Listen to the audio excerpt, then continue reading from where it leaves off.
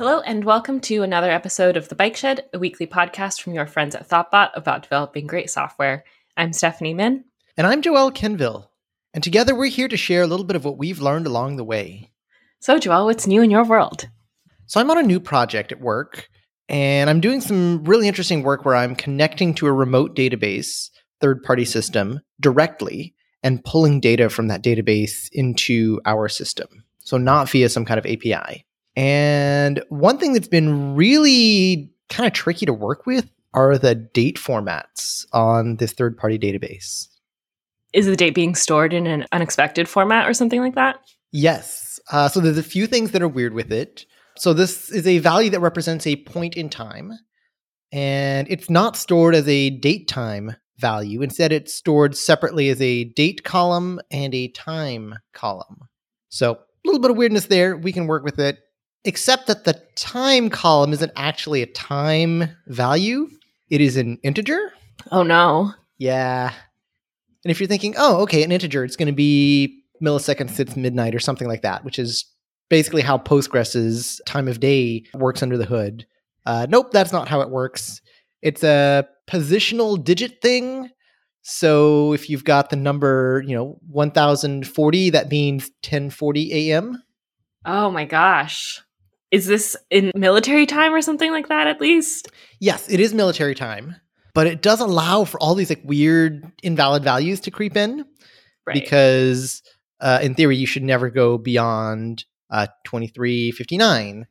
But even within the hours that are allowed, let's say between 1000 and 1100, so between 10 and 11 a.m., a clock only goes up to 59 minutes, but our base 10 number system goes up to 99.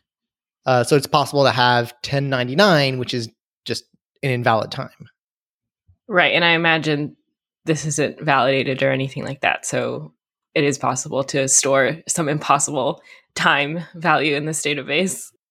I don't know for sure if the data is validated or not, but I'm not going to trust that it is. So I have to validate it on my end. That's fair. One thing that is striking me is what time is zero? So zero in military time, or just 24-hour clocks in general, is midnight. So 000000 4 zeros is midnight.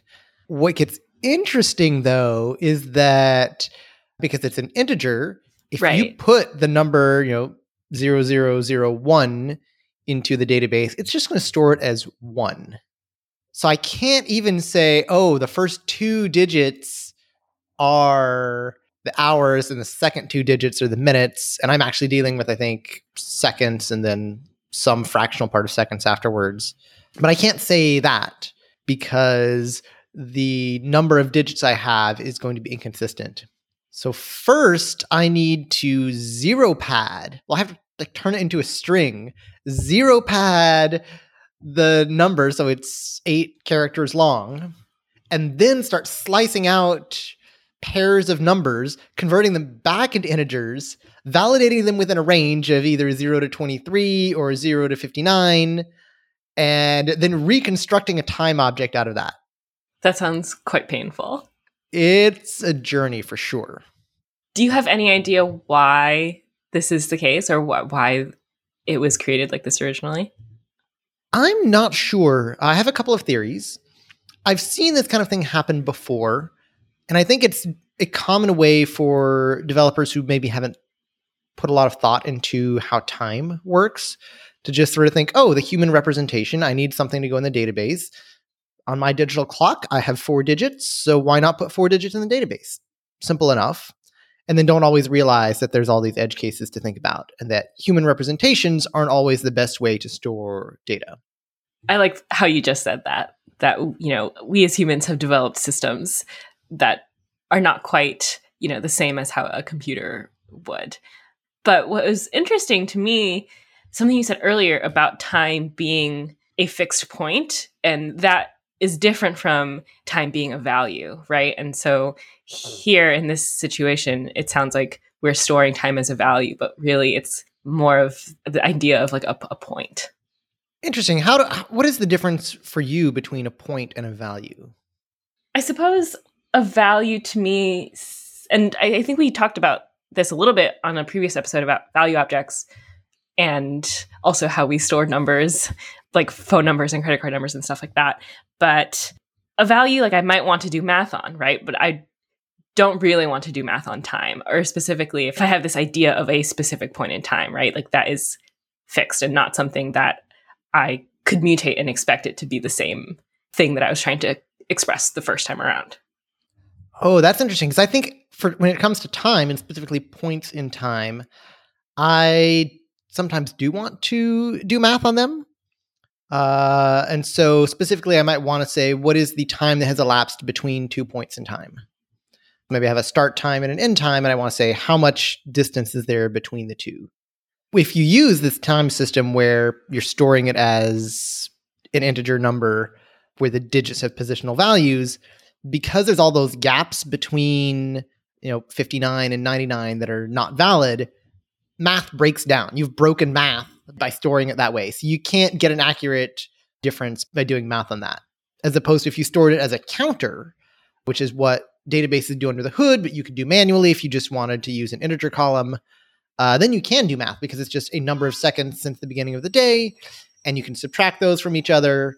And now you have this number of seconds between the two of them. And if you want them in minutes or hours, you divide by 60 or 3600 and you get the correct response. Yeah, that is really interesting because at least in this situation, you have the worst of both worlds, it seems like. The one potential benefit is I think it's maybe more human readable. Although at that point, I would say if you're not doing math on it and you want something human readable, you probably don't want an integer. You probably want a string. And maybe you even store it as like ISO 8601 time string in the database, or even just hour, minute, second split by a colon or whatever it is, but just as a string. Now it's human readable. You can still sort by it if you go from largest to smallest increment in your format. You can't do math, but then you weren't doing math on it anyway. So that's probably a nice compromise solution. But ideally, you'd use a native, time of day column or a date time or something like that. For sure. Well, it sounds like something fun to contend with. One thing that was brought to my attention that I'd never heard about before is that potentially a reason that it's stored that way is because of an old data format called EDI. I think it's electronic data interchange that dates from ages ago. I don't know, this in the 60s or 70s, something like that. Before we had a lot of standards for data, this is how an emerging standard that came for moving data between systems. And it has a lot of like weird things with the way it's set up. But if you're dealing with any sort of older data warehouses or older business systems, they will often exchange and sometimes even store data in something that approximates this older EDI format. And apparently it has some weirdness around dates where it kind of does something like this. So someone was suggesting, if you're interacting with maybe an older, a lot of like e-commerce platforms or banking systems, probably airline systems, the kind of things you'd expect to be written in, let's say, COBOL, have a system that's kind of like this. So maybe that wouldn't be quite as surprising. Yeah, that is really interesting. It just sounds like sometimes you're limited by the technology that you're interacting with, right? And I guess the one plus side is that in your system, you can make the EDI work for you, hopefully. Whereas perhaps if you are talking to some of those older technologies that don't know how else to convert date types and things like that, like you just kind of have to work with what's available to you. Yeah. And this got me realizing that a lot of these older archaic systems are still online and very much a part of our software ecosystem, and that there's a lot of value in learning some software history so that I'm able to recognize them and sort of work constructively with them when I have to interact with that kind of system. Yeah, I really like that mindset. So Stephanie, what's new in your world? So last week, we talked about writing reviews for ourselves and our peers. And one thing that happened in between last episode and this one is Steph Carey, former co-host of this podcast, who I've been working with really closely on this project of mine. She was writing a peer review for me. And one thing that she did that I really loved was she sent me a message and asked me a few questions about the direction of the review that I was wanting and what kind of feedback would be helpful for me. And some of the things she asked were, is there a skill that you're actively working on? Is there a skill you'd like to start working on? And like what my goals are for the feedback, right? Like how can she tailor this feedback to things that would help my progression and what I hope to achieve. And then my favorite question that she asked was, what else should I know but didn't think to ask? And I thought that was a really cool way of approaching, she's coming to this like wanting to be helpful, but then even still, like there are things that she knows that I am kind of the expert on in my own career progression. And I really like that. I think I'd mentioned last week that part of the feedback you want to be giving is, something that will be helpful for that person, right? And centering them in it instead of you is just a really awesome way to do that. So I was very appreciative that she asked me those questions. That's incredibly thoughtful. I really appreciate that she sent that out to you. What did you respond for is there something else I should know but didn't know to ask? Yeah, I mentioned that more and more I'm realizing that I am not interested in management. And so what would be really helpful for me was to ground most of the feedback in terms of my like technical contributions. And also that one thing that I'm thinking about a lot is how to be an individual contributor and still have an impact on team health and culture, because that is something I care about. And so I wanted to share that with her, because if there are things that she can identify in those aspects, that would be really awesome for me, right? And I can kind of help guide her away from paths that I'm not interested in. I think having that kind of self-awareness is really powerful for yourself. But then when you can leverage that to get better reviews that will help you get even further down the path that you're hoping to go. And wow, isn't that just like a virtuous cycle right there that's just building on itself? Yeah, for sure. I think the other thing I wanted to share about what's new in my world that has been just a real boost to my mood is how long the days are right now, because it's summer in North America. And yesterday was the summer solstice. And so we had the longest day of the year. The sun didn't set until 8:30 p.m. And I just took the opportunity to be outside. I took a swim in the lake, which was my first swim of the season, which was really special. And my friend had just a nice little like backyard campfire hangout, and we got to roast some marshmallows and just be outside till the sunset. And that was really nice. When you say the lake, is that Lake Michigan? Yes, I do mean Lake Michigan. I forget that some people just don't have a giant lake next to them that they refer to as the lake. It's practically an inland sea. Yes, you can't see the other side of it. So to me, it kind of feels like an ocean. And yesterday when I was in the water, I also was thinking that I felt like I was just in a giant bathtub. So I'm in New England, and most of the bodies of water here are not called lakes. They're called ponds. Really? No matter the size. Oh. So I guess lakes is reserved for things like what you have that are absolutely massive, and everything else is a pond. That's so funny, because I think of ponds as much smaller in scale, like a quaint little pond. But that's a really fun piece of regional vocabulary.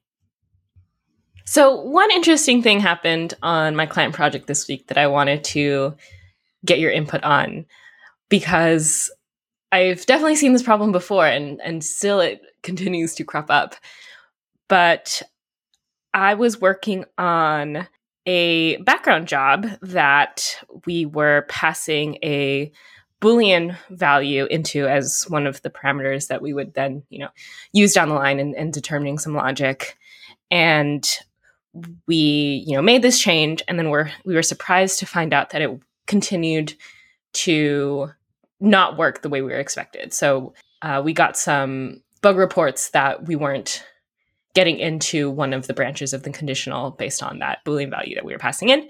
And we learned after a little bit of digging that it turns out that those values are serialized because this job is actually saved yeah, it inherits from active record actually and is saved in our database. And so in that process, the Boolean value got serialized into a string and then did not get converted back into a Boolean. And so when we do that if variable check, it was always evaluating to true because strings are truthy in Ruby. Right. The string false is still truthy. The string false is still truthy. And we ended up having to coerce it into a Boolean value to fix our little bug. But it was just one of those things that was really frustrating, when you feel really confident that you know what you're doing, you're just writing a conditional statement, and it turns out the language beguiled you. I run into similar bugs when I'm reading from environment variables, because environment variables are always strings, but it's common that you'll be setting some kind of flag. So when you're setting the environment variable, you're setting something to true or false. But then when you're reading it, you have to explicitly check, if this environment variable double equals the string true, then do the thing. Because if you just check for the value, it will never be false. Right. And I kind of hate seeing code like that. I don't know. Something about it just rubs me the wrong way because it just seems so strange, I suppose. Is it just like those edge cases where you specifically have to do some kind of like double equals check on a value that feels like it should be a Boolean? Or do you kind of feel a bit weird about the concept of truthiness in general? I think the concept of truthiness is very hard to grasp sometimes. And, when you're talking about that edge case where we're checking if the string is the string true, that means that everything else is false, right? So in some ways, I think it is just really confusing because we've expanded the definition of what true and false mean to be anything. That's really interesting because now you have to pick. Are you checking against the string true? Or are you negatively checking against the string false? And those are not equivalent because like you said, now you're excluding every other string. So is the string hello world put you in the false branch or the true branch? Who's to say? I think a similar conundrum also occurs when we use predicate matchers in our tests. I think this is a gripe that I've talked about a little bit with others when we're writing tests, and especially if we're writing a predicate method and then that's what we're testing, right? We kind of are expecting a true or false value. And when our test expects something to be truthy, rather than explicitly saying that we expect the return value to be true, that is sometimes a bit confusing to me as well, because someone could theoretically change this method and just have it return hello world, like you said, as a string or anything else, and that would still pass the test. And it might even pass your code in most places. Right. And I suppose that's okay. Is it okay? I don't know. I'm not sure where I land on this. I used to be a kind of hardcore Boolean person. That's a sentence no one has ever said. I like my explicit trues and falses. I don't like the ambiguity of saying like, oh, if person, do a thing. It's like, oh, but what is person here? Is this a nil check? Is it explicitly false? Do you just want to know that this person is non-empty? What exactly are you checking? So I like the explicitness of saying, oh, if person.present, or if person.empty, or if person.nil. And I think maybe spending some time in some more strongly typed languages has also kind of pushed me a little bit in that direction, where it's nice to have something that is explicitly either just true or just false. And then you completely eliminate that problem of like, oh, but what if it's neither true nor false? Then what do we do for that branch there? And the answer is your compiler will reject that program. We'll say you've written a bad program and you never reach that point where there's a bug. I've slowly been softening my stance.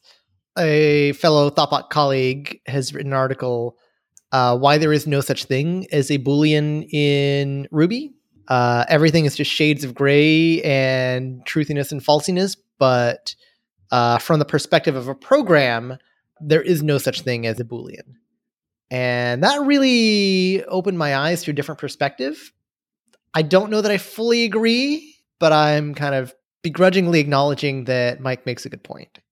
Yes, I read the blog post that he wrote about this exact problem, and I think it's called Booleans Don't Exist in Ruby, right? And I think I similarly came away with yeah, I think I get it if I just suspend my disbelief, hard enough.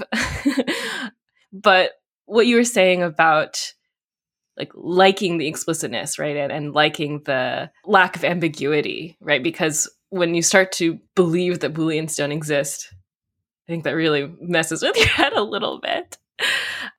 And one takeaway that I got from that blog post, kind of like we mentioned earlier, is that there is such thing as false, and then everything else is true. And I guess that's kind of how Ruby operates. Sort of, because then you have the problem of nil, which is also falsy. That's true. But nil is nothing. That's one of the classic problems as well when you're trying to do a nil check, or maybe some memoization, or maybe even say cache this value or store this value or initialize this value if it's not set. And assuming that doing that nil is falsy, so you'll do some kind of or equals or just some kind of expression with an or in it, thinking, oh, do this extra work if it's nil because then it will trigger the branch. But that all breaks down if potential for your value to be false, because false and nil get treated the same in conditional code.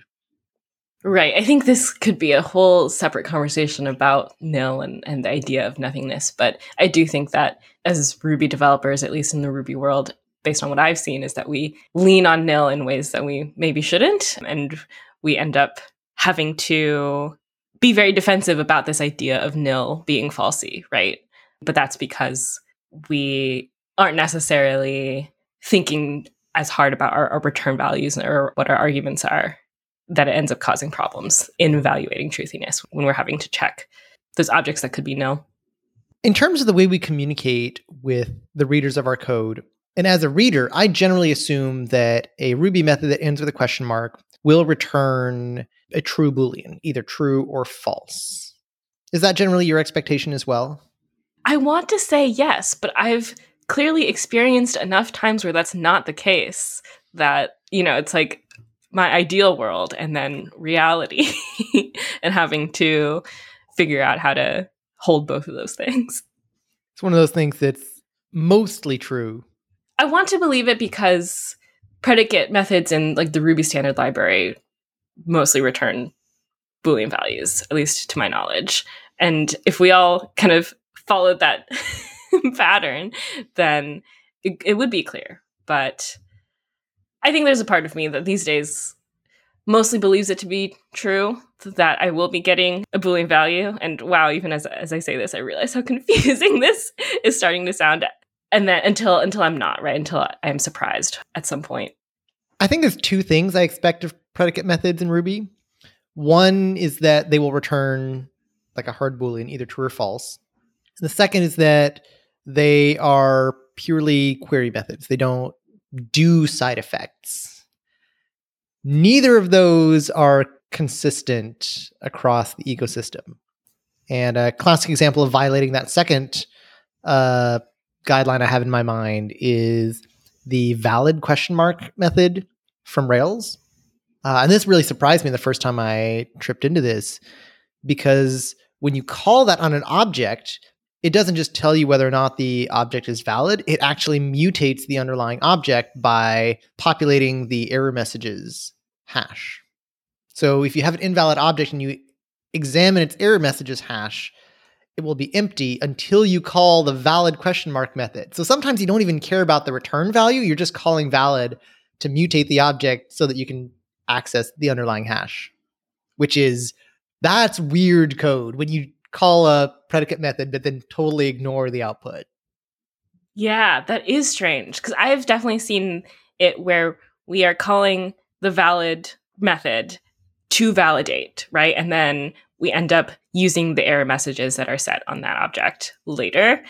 I think that's tough because in some ways you do care about whether the object is valid or not, but then also the error messages are helpful and usually and when you're trying to use that method or the point is to validate it so that you can hopefully like tell the user or like the consumer of your system like what's wrong in validation. But it is almost like two separate things. It is. And sometimes it's really hard to split those two apart. So I'm not throwing shade at the Rails dev team here. Some of these design decisions are legitimately difficult to make. And what's most useful for the most people, the most time is often a compromise.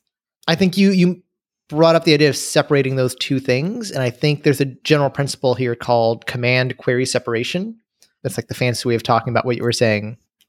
One thing that I was just thinking about kind of when we initially kicked off this conversation was the idea of how things outside the Ruby ecosystem or the Ruby world interact with what we're returning in terms of Boolean values. And so when I mentioned the object being serialized because of, our database and like background job system, that's an entity that's figuring out what to do with the things that we are returning from Ruby. And similarly, when you're talking about environment variables, right? It's like our computer system talking to now our language and those things being a bit different because when we like suspend our disbelief about what is truthy or falsy in Ruby, at least we're doing it in like the world of Ruby. And as soon as we have to interact with something else, right? Like maybe that's when things can get a little hairy because there's different ideas about truthiness there. And so I'm kind of also thinking about what we return in APIs and maybe like that being an area where some explicitness is more required. Whenever I'm consuming third-party data, I'm a big fan of having some kind of transformation or parse step. This is inspired in part by the Parse Don't Validate article, which I'll link in the show notes. So if I'm reading data from a third-party API and I want it to be a Boolean, then maybe I should do the transformation myself. So maybe I check literally, is it the string true or the string false, and anything else gets rejected. Maybe I'm a little bit more permissive where I also accept capital T or capital F, and I have like some rules for transforming that. But the important thing is I have an explicit conversion step and reject any bad output. And so for something like an environment variable, maybe that would look like looking for true or false and raising if anything else is there, so that we try to boot the app and it immediately crashes because, hey, we've got some like undefined, like bad configuration that we're trying to load the app with. Don't even try to keep running. Hard crash immediately, fix it, and then come back. Yeah, I like that a lot because the way we ended up fixing this issue with the background job that I mentioned was just coercing our string value into a Ruby Boolean in the job that we were then like running the conditional in. But really what we should have done, right, is have fixed that at a higher level and where we parse and deserialize like the values we're getting from the job to prevent this kind of in the future. Because right now someone can do this again and that's a real bummer. I always love those deeper conversations that happen after you've had a bug that are like, how do we prevent this from happening again? Because sometimes that's where you have the deepest learnings or the most interesting insights. Or, ideas for bike shed episodes. I'm really curious to contrast JavaScript's approach to truthiness to Ruby's, because even though they both use the same idea, they kind of go about it differently. Tell me more. So in Ruby, an empty array and an empty string are truthy. JavaScript decided that empty things are falsy. And I forget, there's a whole table that shows the things that are truthy and falsy in JavaScript. I want to say 0 is falsy in JavaScript, but don't quote me on that, which can also lead to some interesting edge cases you have to think about. Okay, yes, this is coming back to me now. I think depending on what, ecosystem or language or world I'm in, I have to just only be able to think about what is true in this world and then do that context switching, right, when I am working in something else. But yeah, that is a really interesting idea. Someone decided that this was their idea of true or false. I'm curious if you have a preference for sort of JavaScript's approach to falsiness, where a lot more types of values are falsy, versus Ruby, which said pretty much only nil and false are falsy. Everything else is truthy. That is an interesting question. Because in Ruby then, or I guess in Rails, we end up with the present predicate method that is specifically checking for not only nil and false, but also for empty array, empty string, those kinds of things. So if you find yourself writing a lot of present matchers in your code, you're kind of leaning on something that's closer to JavaScript's definition of falsiness than Ruby's. But maybe you're making it more explicit. Right. In JavaScript, I see a lot of double bangs, right? In lieu of those predicate methods. But I suppose by nature of having to write those predicate methods in Ruby, we're like really wanting something else, I think. And maybe, I guess it is a question of explicitness, like you're saying, and which I prefer. Is it that I need to be explicit to convey the idea that I want, or is it nice that the language has just been encoded that way for me? Or maybe when you write conditionals, if you find yourself doing a lot of presence checks, do you find that you typically are trying to branch on if not null, not false, not empty more frequently than just if not null, not false? Because that's kind of the difference between Ruby's model and JavaScript's model. The way you pose that question is interesting because it makes me think that sometimes it's quite defensive, right? Because we have to check for all these possible return values. We are unsure what we are getting back. And so this is kind of like a catch-all for things that we aren't really sure about. Yeah, I mean, that's the fun of dynamic programming languages, right? You never know exactly what you're going to get as long as things respond to certain methods. You really lean into the duck typing. And I think that's Mike's argument in his article, Booleans don't exist, in that as long as something is responding to methods that you care about, it doesn't matter if you're dealing with a true Boolean or some kind of other value. Right. So I suppose the ideas of truthiness then are a little bit more dependent on how people are using the language. Though it seems like a chicken and egg situation to me. It is really interesting to me in terms of maybe thinking about use cases in my own code. If I'm writing code that leans on truthiness, where I can say just, if user, but then knowing that, that doesn't account for like an empty value, do I then also need to add an extra check for emptiness? Maybe if I'm in a Rails project, I would reach for that present matcher, where I wouldn't have to do that in JavaScript because I can just say if user, and that already automatically checks for presence. So I'm kind of wondering now in my mind, like, which default would fit my use cases more? Or if I go back to an older version of myself, I would say, I don't want any of these defaults. They're all too ambiguous. I'm going to put explicitly if user.nil ? If that's the thing that I'm checking for, or if user.empty ? Because I want my reader to know what condition I'm checking. Yeah, that is interesting. This idea of like, which mode do you find yourself needing to use more, right? And then if that is accommodated for you, because that's just the more common like use case or problem. I think that's something that I will be thinking about the next time I write a conditional. Because like I was saying earlier, I think I end up just leaning on what someone else has decided for me in terms of truthiness, right? And not so much how I would like it to work for me. And sometimes we don't want to fight the language too much.